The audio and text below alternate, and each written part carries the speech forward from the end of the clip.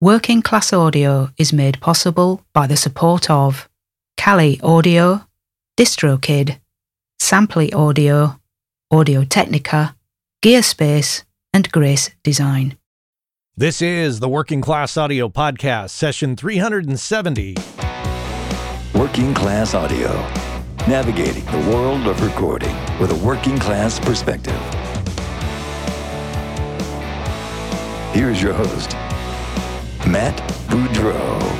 Thanks, Chuck. Hey, everybody. Welcome back to the Working Class Audio Podcast. This is session 370 you're listening to. My guest today is Nikki McGinnis, songwriter, engineer, and producer. She talks to us from her new studio located on a farm in the English countryside. Nikki's had a very interesting career because she started out in the music and recording world, but then made a jump into the corporate world for a number of years. And now she's back with a new studio, Creation X Recording, located on the farm in the English countryside that I just mentioned. So we're going to talk all about that.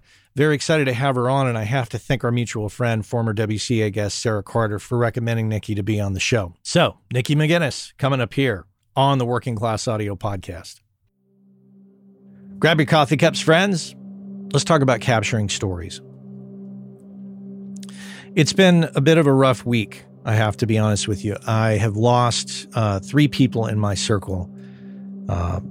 Bruce Anderson from the band MX80 Sound, he died of cancer. That was expected. I didn't know Bruce well, but I had recorded the band, I think it was in 2020, maybe it was in early 21. I honestly don't remember. The record is yet to be mixed, but it will be mixed soon from what I understand. But I tracked the band and had a chance to spend some time with Bruce, and very sweet guy. Also, former WCA guest Mike Wells from episode 113. Great mastering engineer, great person. And if you have a chance, I encourage you to go back and listen to Mike's interview. And also my friend Rob Christensen. Rob is somebody that you probably have seen if you've gone to any trade shows and spent any time at the Tape-Op booth. Rob was the joyous, bald guy that you'd always see over there at the Tape-Op booth, hanging out with Larry Crane, watching the booth, answering questions. Very joyous person, very sweet person in general. So it's been a sad week in that department, and it's really got me thinking, especially with Mike's death. These interviews that I do serve many purposes, and I've always thought, you know, they entertain, they inform and educate, and they give inspiration. And I know that they're important to many of you, and I appreciate that. But I think with Mike's death this week, it's really struck me extra hard in that these interviews also serve to preserve these people and preserve the memory of these people. As I was thinking about Mike in this particular case, I was thinking that interview was, I think, my last great conversation with Mike. It was deep. He shared a lot of important information. And although I will never have the opportunity to speak with him again, I have that conversation to reflect back on, as do all of you. It also makes me realize the importance of capturing the stories of those other audio professionals out there who I've yet to speak to, who may be older, who may be compromised in their health in some way.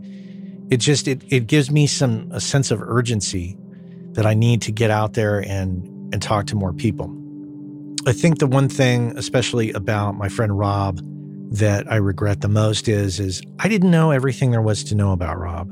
I'm just now learning bits and pieces of information through talking with other people. So here's food for thought for you. If there's somebody in your life who you value, I don't care if it's an acquaintance, your best friend, your significant other, your spouse, whoever it is, everybody's taken a journey. Everybody's got a story to tell. Find out as much as you can about the people that you really treasure. Find out what makes them tick, what inspires them, what mistakes they've made. All these things that you can learn about them are important, because when they're gone, while it doesn't make it any easier to accept the loss, it makes it far easier to really appreciate them, because we know more information. We can understand the bigger picture of them and really enjoy the memory of them in a more complete fashion. All these questions that we ask after somebody has left us, These are the questions that maybe we should be asking before they leave us, right? Spend your time appreciating the people that are here with us now and finding out as much as we can about them. In short, it's important to stop, to listen, to ask questions, to learn as much as we can about those people. Try to remember to appreciate those around you and what their journey is. I know a lot of us are very hyper-focused on our own thing and what we're doing, and I get that, but take the time to look around, look at the people that influence you, look at the people that inspire you, and find out more about them, because there's much more to learn than you think. And when they're gone, I think you'll really value those memories about them. Capture their stories. Capture the essence of who they are in your mind or record it, whatever. Just find out more. That's my rant. Thanks for listening.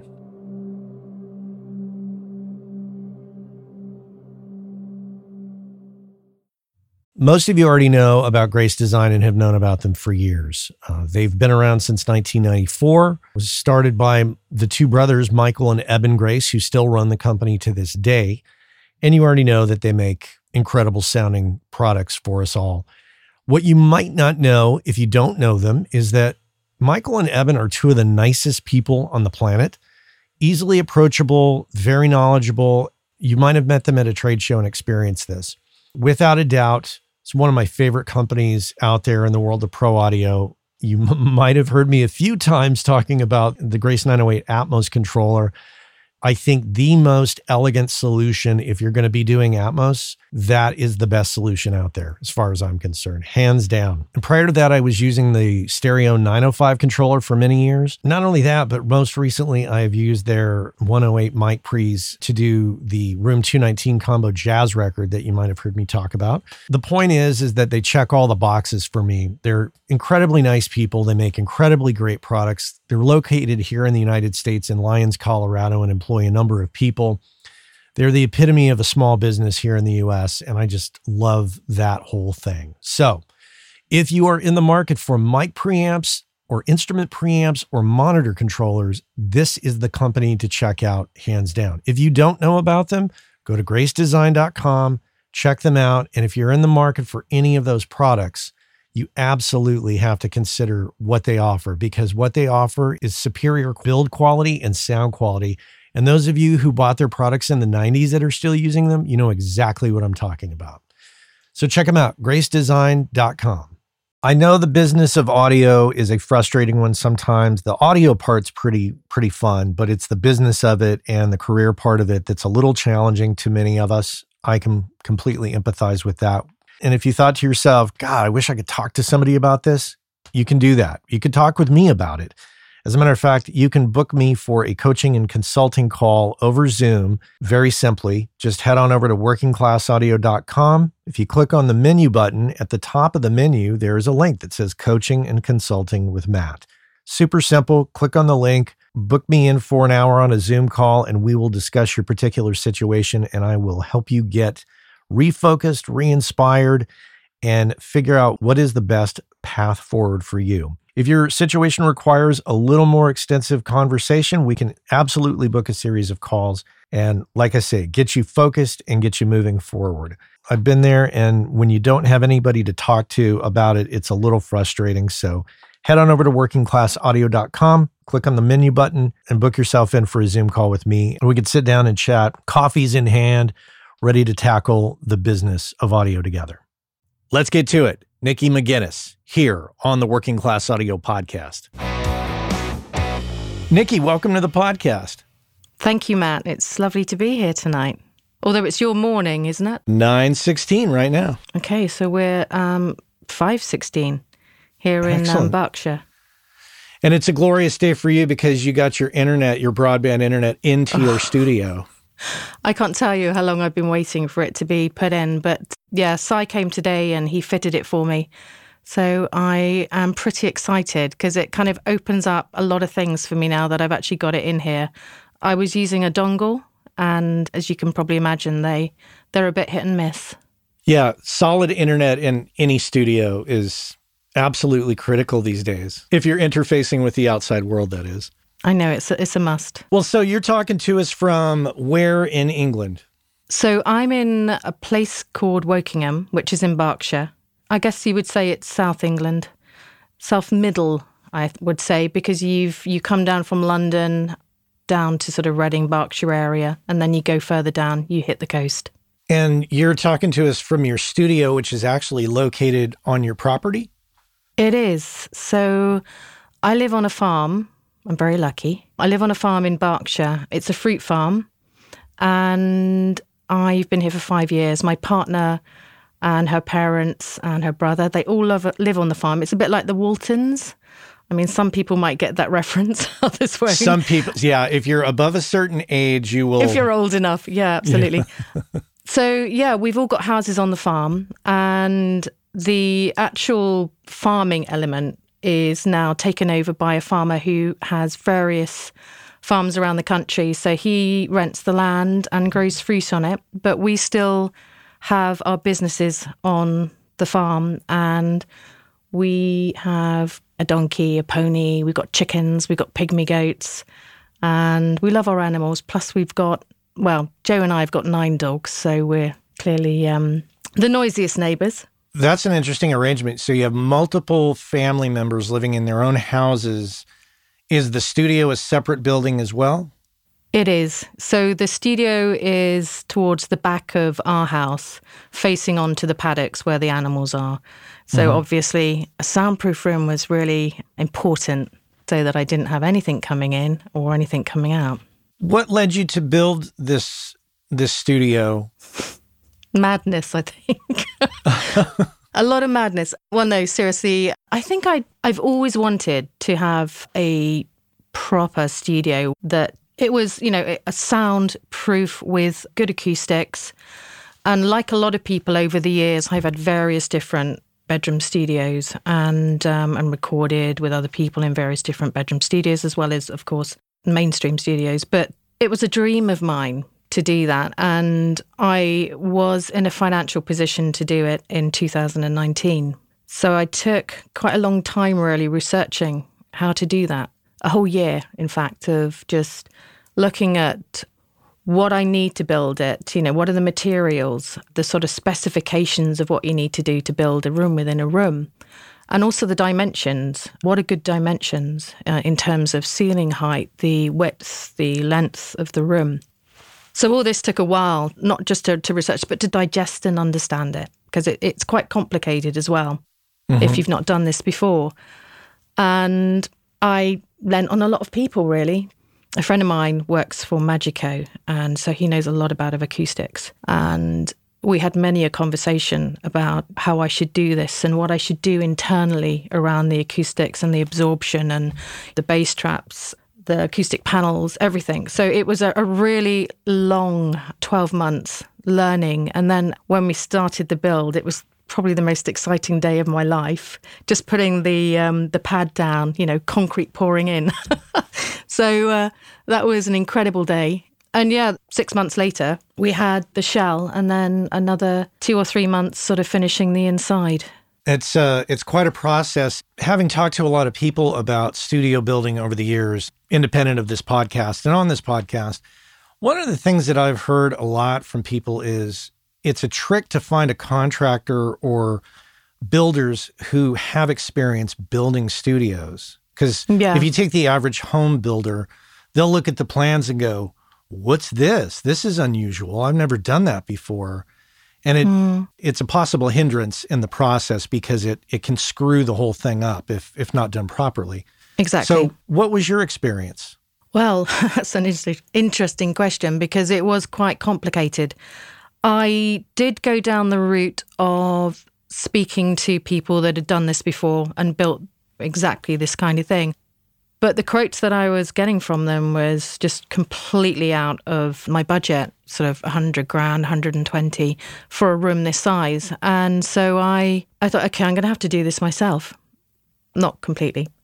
I knew some builders, although they hadn't built something like this before, they took the time to learn, to go on the forums, to ask questions themselves. And then I gave them a lot of the information that I'd already had. So I knew what the dimensions were going to be. I knew what materials I needed.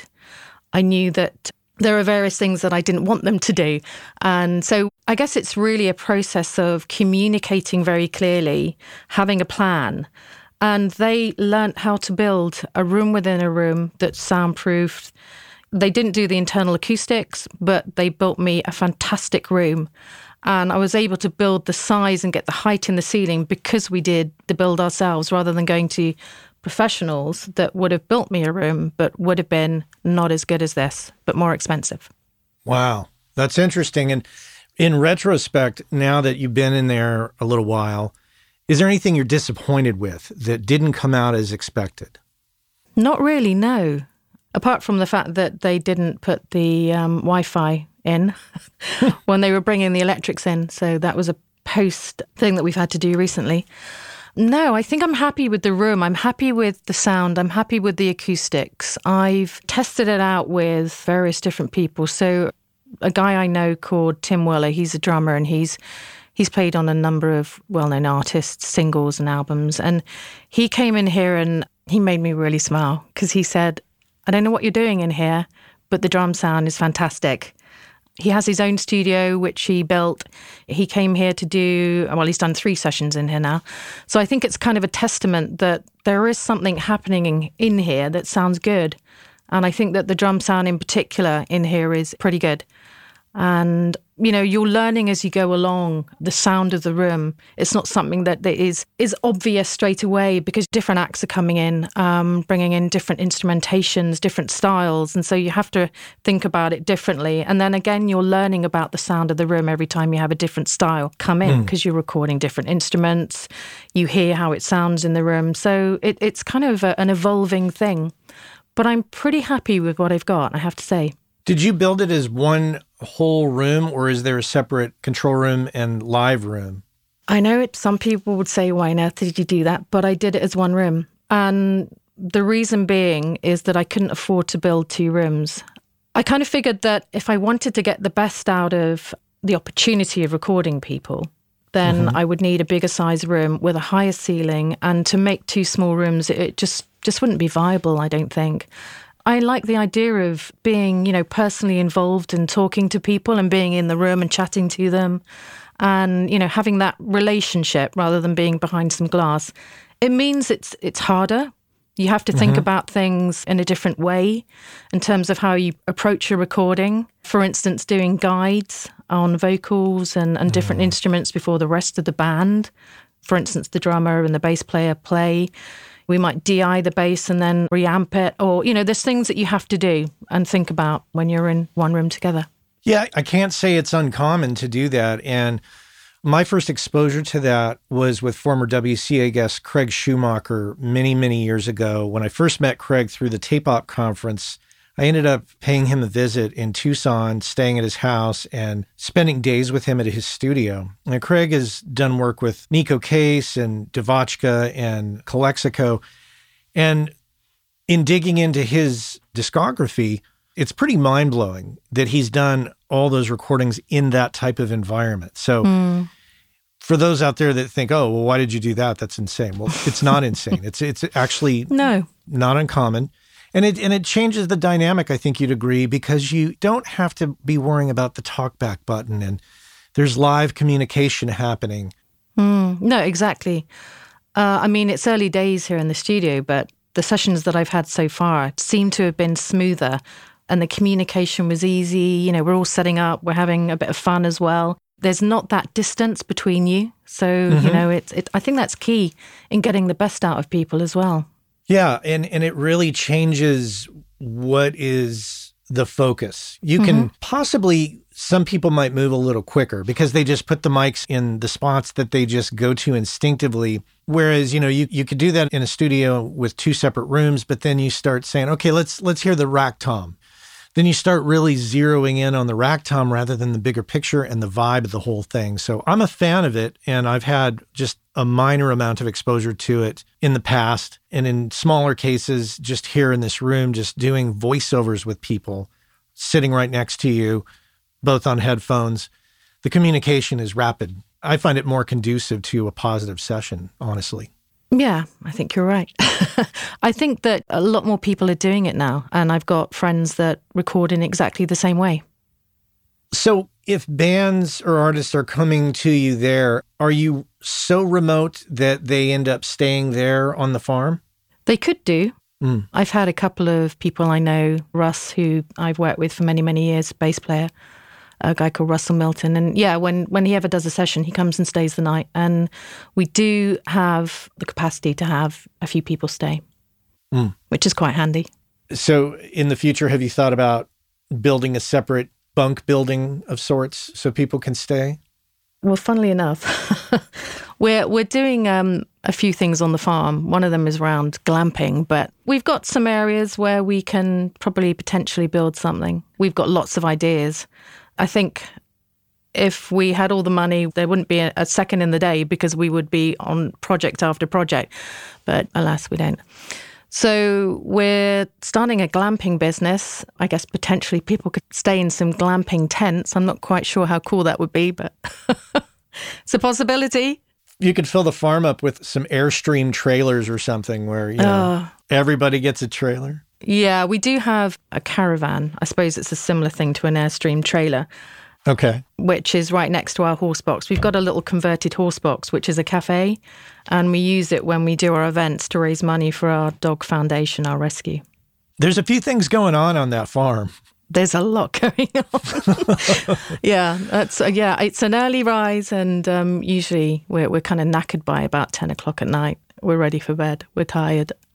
So you and I had a conversation the other day leading up to our interview today, and we were talking about some of the similarities between you and former WCA guest Sarah Carter. Can you tell me a bit about that?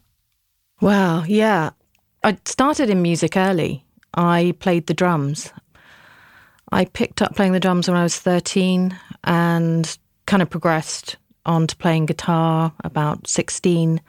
Played in a few bands on drums and then started writing via guitar, using that as my main instrument. And I was actually in music, as well as having part-time jobs to pay the bills and keep the wolves from the door. But I probably did music full-time until I was about 37. So it was 37 that took me out of music for various different reasons. And I went into the corporate world for 13 years. Then in 2019, when I left my corporate job, I said, right, okay, music's been on the back burner a bit. I had worked and written and co-written and produced stuff for people, you know, on the sidelines. But I kind of wanted to get back into music. It was time for me to do that. So 2019, corporate job, left where I was working in the city, and that's when the planning started for this. I guess really the reality is my journey has been a very different one to most. Probably similar in the way that Sarah got into audio later, came out of it again and then went back in.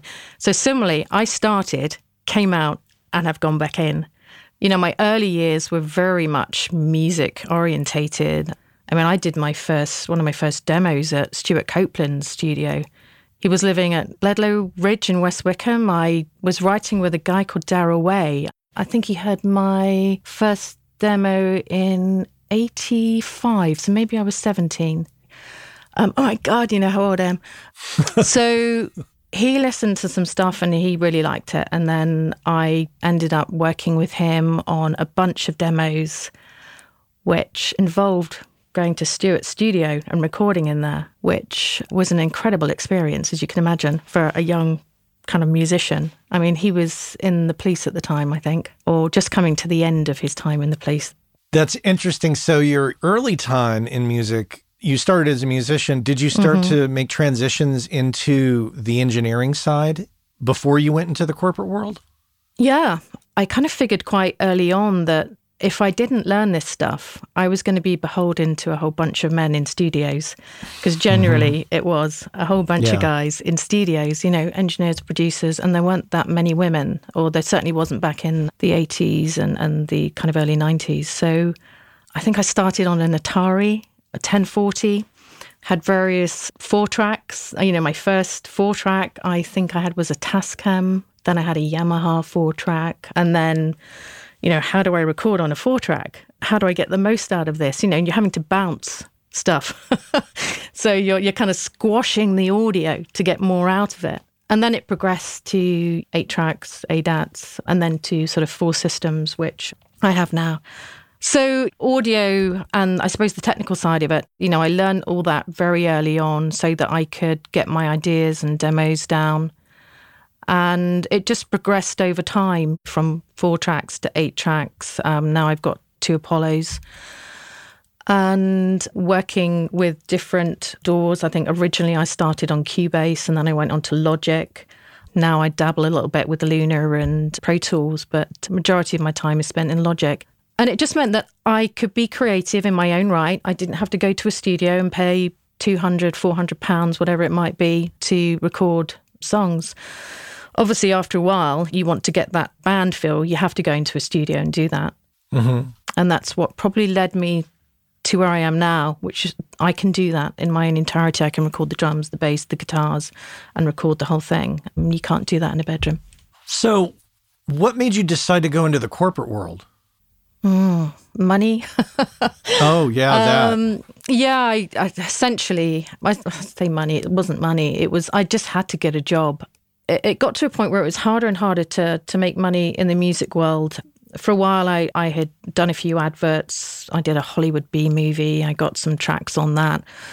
And I did voiceover stuff. But it just got harder and harder. And I think it was about 2005, I jumped into the corporate world at the end of that year. And my first job was so badly paid. It was quite soul-crushing in a way, because I had to do it. But it was a lot of hard work and very little money. But it led on to greater things, and I took these steps, and I was determined to try and catch up with my peers, friends of mine that had always worked in the corporate world or had, regular jobs. So, yeah, it led me through to different organisations, and then I ended up in my last job working for one of the big 4 audit firms and recruiting partners and directors into that organisation.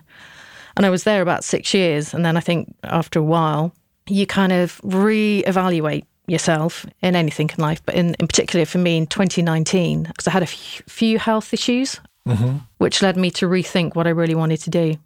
So I hopped back out again. What general industry were you in? I had been in banking. I have been in insurance. The last job that I was in, that was one of the big 4. So you've got Deloitte, KPMG, PwC, etc. So I worked for one of those organisations. When you're operating at a quite high level, there's a lot of stress that comes with that. And towards the end, I found it quite difficult because I kind of felt that I wasn't always being myself, because you kind of put on this uniform, you're wearing this suit, and you're going to work with all these people, and it's quite serious, and the fun was taken out of it. And I think that culminated in me not being very well at one point and finding out that I had a hole in my heart. And basically I had a mini stroke, and the blood went from one side of the heart to the other side of the heart and into my brain, and I lost my vision, and I was having all these weird experiences. So that was the kind of catalyst. That was the thing that said, right, I'm coming out of the corporate world. But I got a lot from it. I have to say I did get a lot from it. I met some really fantastic people, really interesting, very clever people, and some really fun people. It was a great experience. And I think that in anything that you do in life, it gives you another story to tell, stuff to talk about, stuff to sing about, stuff to talk to people and relate to them about, So I don't regret it. I loved it. It paid my bills. It partly paid for the studio. So yeah. Yeah. What's interesting here is just to compare and contrast to 2 different countries. So your story in the United States probably would be slightly different, because with health issues, you would be beholden to the job, because you'd say, well, I can't quit my job. I'm going to lose my health insurance. But yeah, being in the UK, you've got NHS, correct? That's right. We do. Yeah. We're very lucky. So that wasn't a factor in your decision making. No. I suppose in the end, we talked about, do I want to close the hole so I don't have any more clots? It wouldn't have been costly. If I'd been in the US, that would have been a really costly operation, I imagine, and would have cost thousands. But the organisation would have paid for it. towards the end of me making that decision, I still had 6 months of medical insurance if I needed it. So I wouldn't have been, left in the lurch if something serious had happened after that. I was quite lucky. But it did mean that I had to make a choice. Is the stress of this job worth me pushing it? And it wasn't. You had talked about in our previous conversations about the corporate world as almost kind of having to suppress who you really were as a musician, as an audio engineer, as a person, as a creative. Yeah, I think you do. You kind of wear a different hat. A lot of organizations talk about bringing yourself to work, but I think that in some respects, you only bring part of yourself to work. I mean, of course, they loved the fact that I told them about various different people I'd met and people I'd worked with, and they loved all that. But you still have to go in with this incredibly professional attitude, and you're talking to, top people in that organization, and you're recruiting people into that organization. So you have to have a pretty professional outlook. I guess I probably couldn't bring the entirety of who I was to the conversation. Yeah, it's an interesting topic if you get onto that with people, but I felt a bit stifled, I think, in that environment. I mean, I enjoyed it, don't get me wrong, but I wasn't always being myself. And I know that, just know it. That's difficult. As you say, it can be soul-crushing. It can be. It can be. And I think that once I'd had that medical issue, I thought, okay, time to have some reality here. And it brought up times where I'd be thinking about my job and thinking, am I actually really enjoying this? And it was, I think I mentioned it to you, it was like a low-grade depression. Yeah, that was the term you used. Yeah, it's like this every day you're going along and going through the motions and getting through the day and doing good work and meeting great people, but you're not doing what you set out to do and you're not doing what you love. But it's the reality of life. You just have to do what you need to do. Well, let's talk about the positive of that. What are the good things that came out of that, aside from, the financial benefits? Were there things that you learned about anything, whether it's people and relationships or business, that you find applicable to what you're doing today in any way, shape, or form? Yeah, I think so, because I was thrown out of my comfort zone on many occasions and sometimes thought, I can't do this. I literally can't do this. And you have to learn a lot because you do get thrown into situations in a corporate world where you may not have done something before and you have to just deal with it. So you learn to think on your feet. You learn to do a lot of research. You learn to go into a meeting knowing what you're going to talk about. And certainly when you go into an interview with someone, you've got to know about them, you've got to know what they've done before, and maybe even talk to people that know them. And so you get to learn a hell of a lot about people. So you get to understand people, be able to talk to people from all different walks of life. It just stretches you in many different ways. So I think thinking on my feet and being thrown into uncomfortable situations was probably, which was a major, I think. Yeah, definitely. Hey, our friends over at DistroKid have created the DistroKid app for Android, which allows you to do some key things such as check your stats from Apple and Spotify, edit release metadata, upload new releases, and a host of other features. And remember, WCA listeners get 30% off your first year at DistroKid.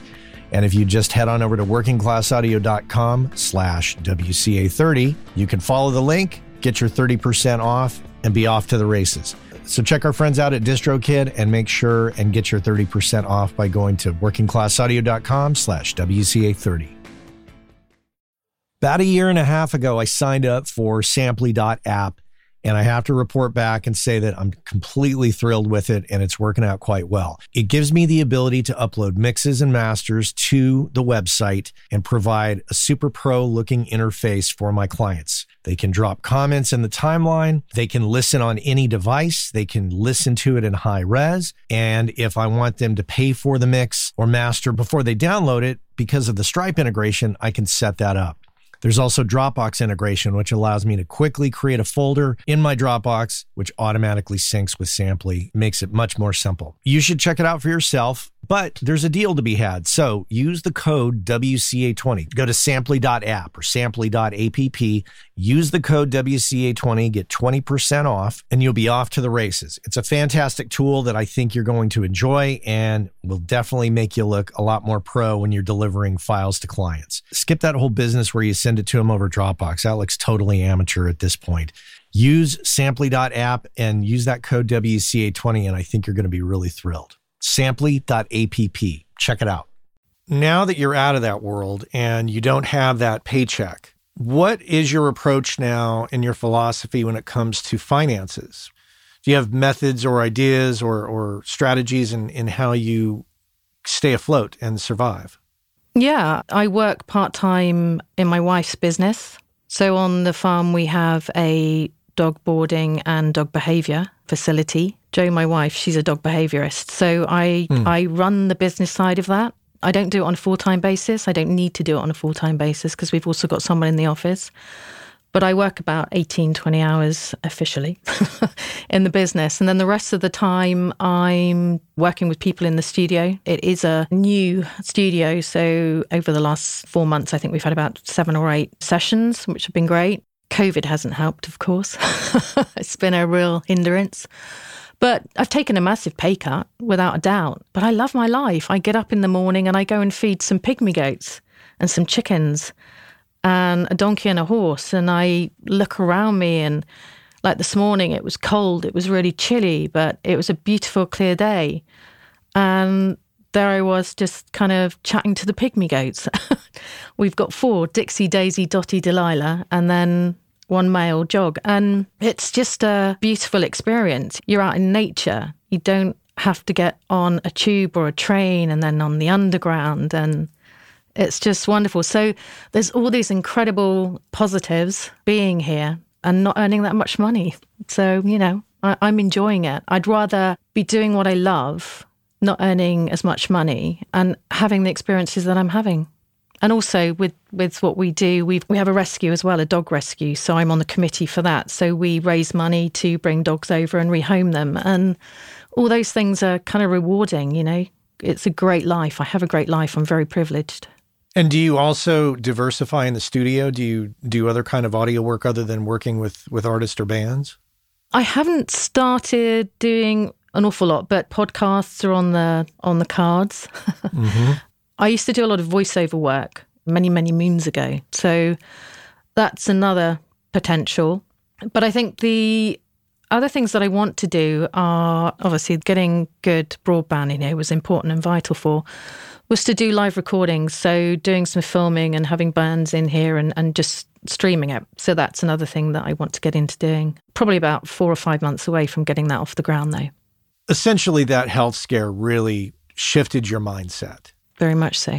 I'm sure it had you take stock of, you know, what is really important, and making a crap ton of money at a corporate job isn't always what it's cracked up to be, I'm sure. And the scene you've described with feeding the animals, taking care of the dogs, working in the studio, and being, you know, with the person that's most important to you, I think that's valuable.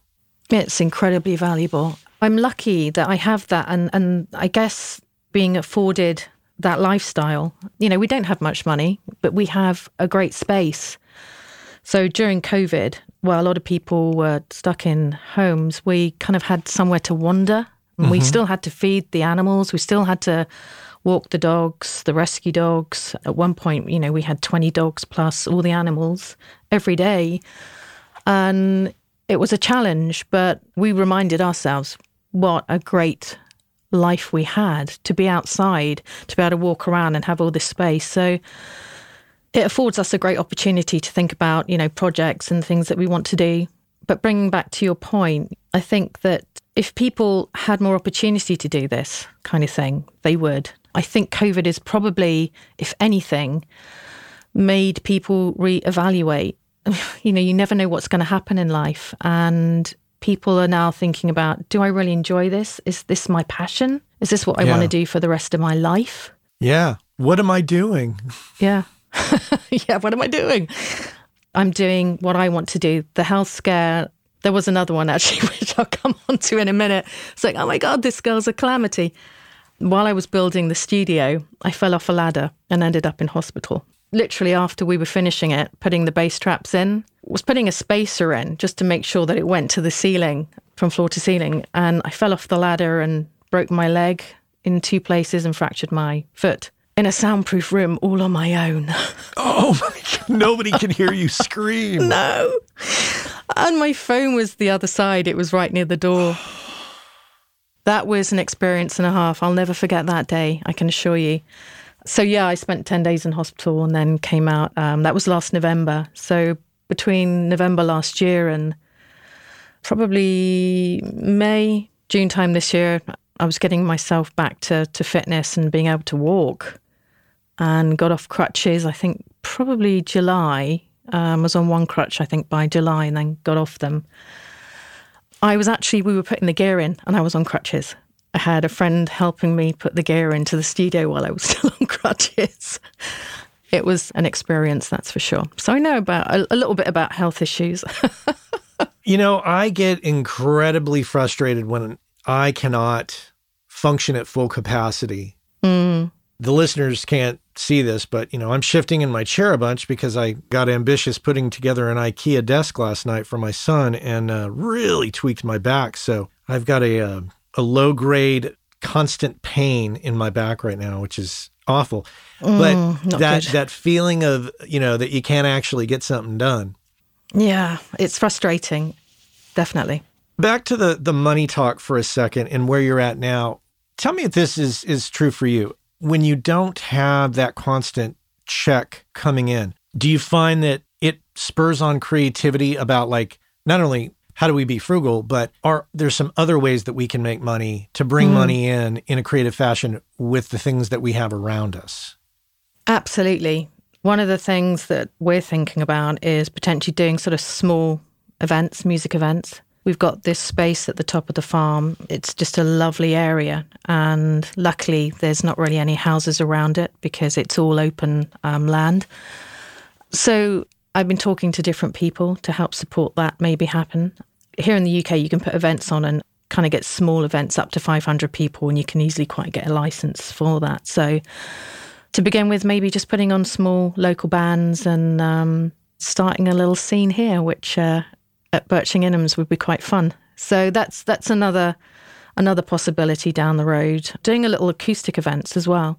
We've got a Horsebox Cafe, and in the summer, potentially just putting on acoustic acts and people come in, have a coffee and a drink and bring your own booze because we won't have a license for that.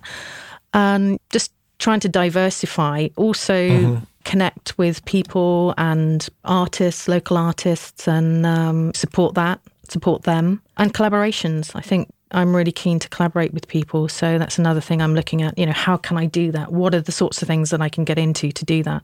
It doesn't always have to be the big things. You know, it can be small things, just supporting an act, giving them some free studio time. In my opinion, you've made some great decisions. Building that studio, I think, was a super smart decision based on where you come from in your history. And kudos to you for stepping away from the corporate world to really focus on what it is you enjoy and spending time with those you enjoy. It sounds like a great spot you're in. I'm envious. I would love a big plot of land with a bunch of buildings on it to do what I want to do.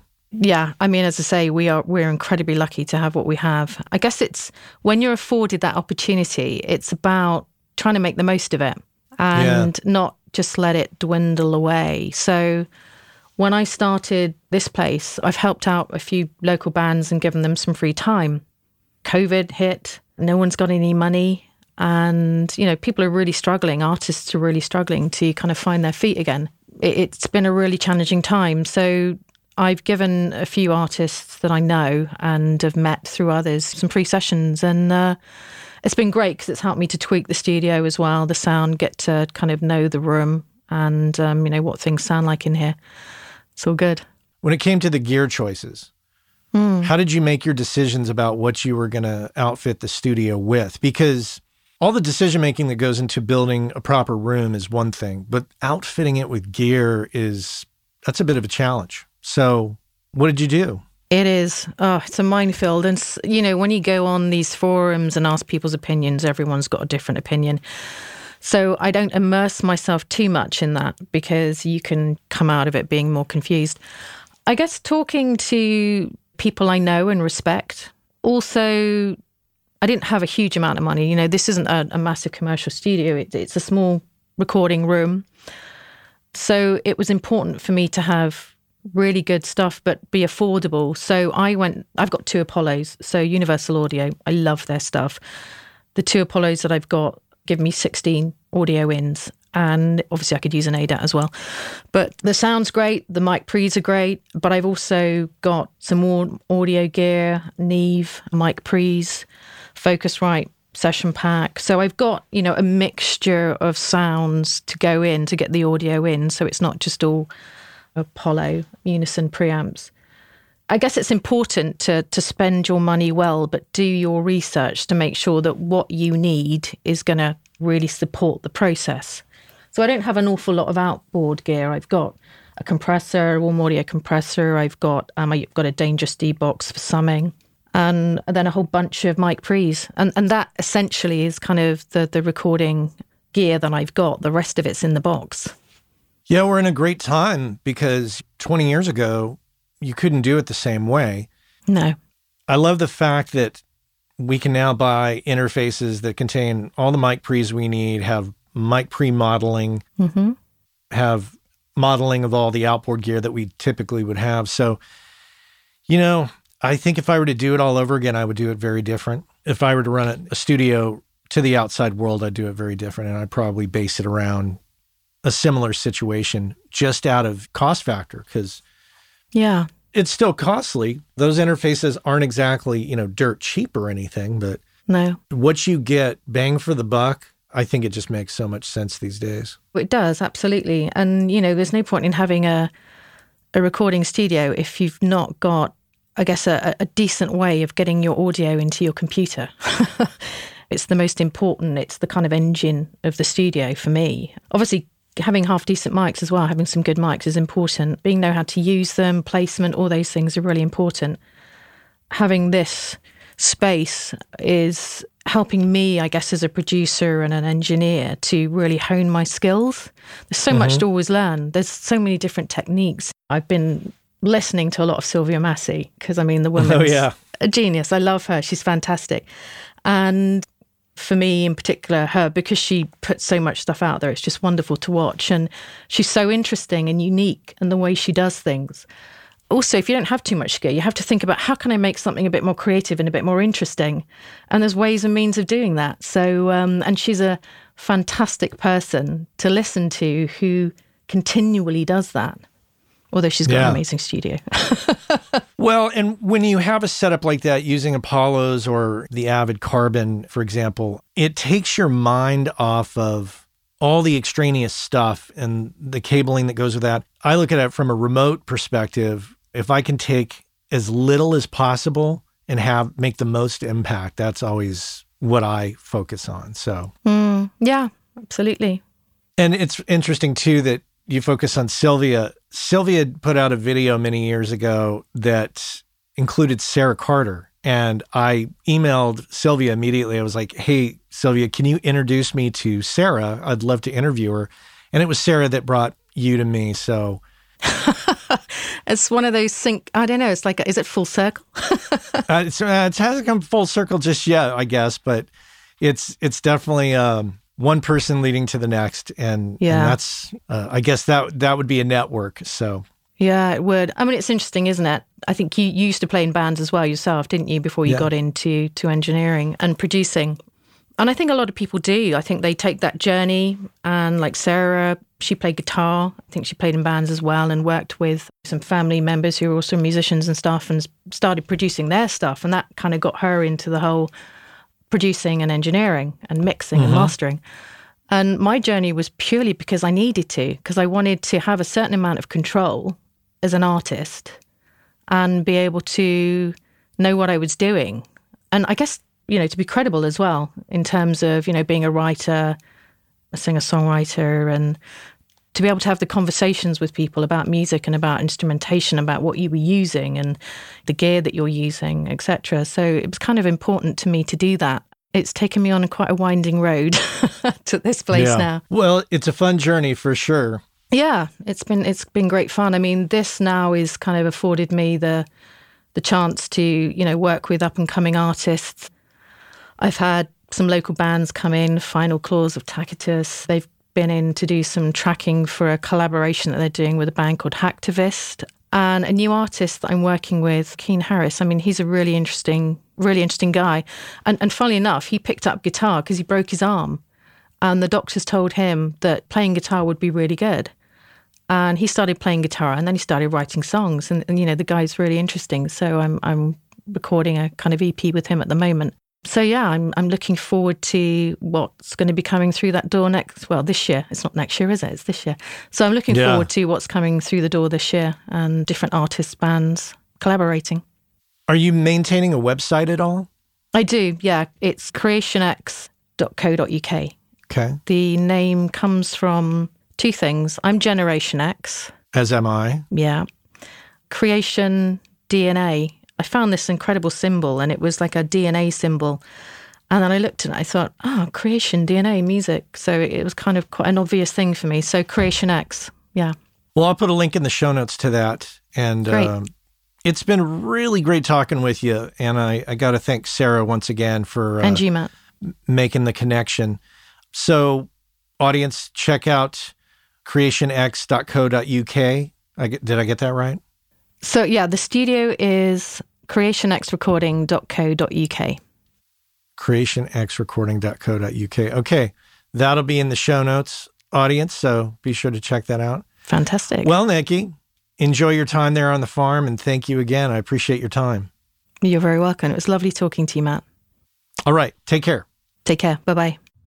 Our friends over at Cali Audio have just introduced the brand new LP UNF system, which is meant to give you everything you need from a studio monitor in a package that you can basically set up anywhere. And the system is specifically designed for your desk. So no matter how else you're using your desk, reflections from the drivers to the desk to your ears are accounted for, giving you a perfectly clear picture of your mix that you can rely on to translate well. Whether you're putting them on stands behind your desk, on a desk away from walls, on a desk against a wall, on a desk on speaker stands away from the walls, there's a number of configurations, and they have settings on the back to accommodate all of that and more. And if price is a concern, never fear. They're priced at $299. That's right, pretty affordable. Head on over to caliaudio.com and check out the new LP UNF.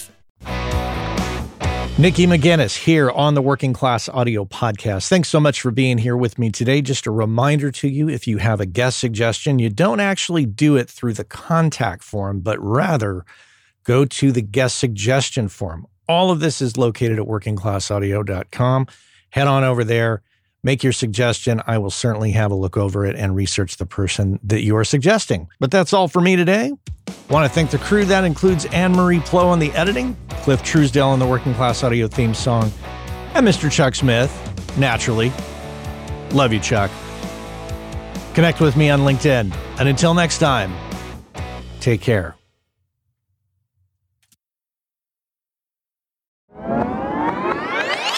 Hey, I know many of you are aware of this, but for those of you that aren't aware, Working Class Audio sponsors the forum over at gearspace.com called Audio Life. And quite simply put, it's a place where audio professionals can go to talk with other audio professionals about things other than audio gear, including life hacks, work-life balance, health and hearing loss. You know, if you want to talk with other audio professionals who can identify with what your lifestyle is like and how it relates to things going on in the world outside of audio, this is a great place to go and check out. So head on over to gearspace.com, check out Audio Life, many of the same topics that we discuss here on the show on gearspace.com. So check that out.